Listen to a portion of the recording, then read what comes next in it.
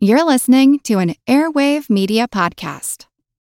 Another day is here, and you're ready for it. What to wear? Check. Breakfast, lunch, and dinner? Check. Planning for what's next and how to save for it? That's where Bank of America can help. For your financial to-dos, Bank of America has experts ready to help get you closer to your goals.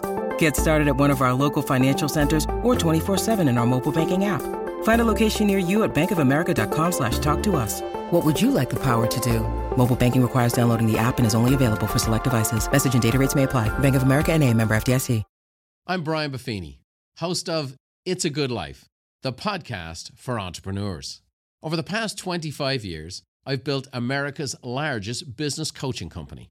My podcast takes everything I've learned along the way, some great guests I've met over the years, and gives you the tools to grow your business and yourself. Entrepreneurship isn't always an easy life, but with the right guidance, it can be a good one. So tune in to It's a Good Life, the podcast for entrepreneurs.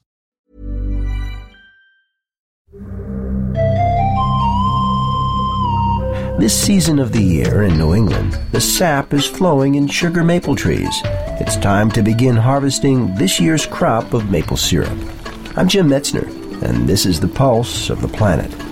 We're at Butternut Mountain Farm in Johnson, Vermont, where David Marvin, the farm's owner, explains that sap is collected from maple trees and boiled down to make syrup.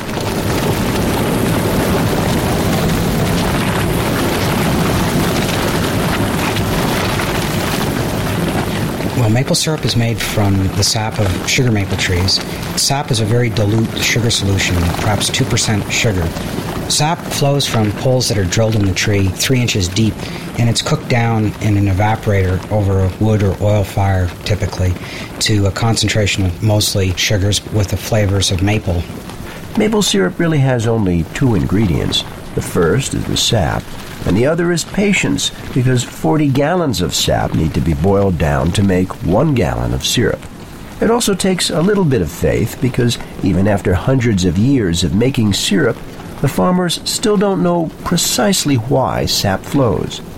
It would be wonderful if we knew what makes sap flow, but exactly how the tree works is still a mystery. Clearly, though, the maple season is primarily affected by the weather during the production time, that is in March and April. We need very, very cold spells followed by rapid warming to have good sap flows. A typical year will have 2 or 3 good runs of sap, and then several days, maybe even a dozen, where we have small flows of sap. The average tree in an average year will produce about 10 gallons of sap, and that produces about 1 quart of syrup per tap hole. I'm Jim Metzner, and this is the Pulse of the Planet.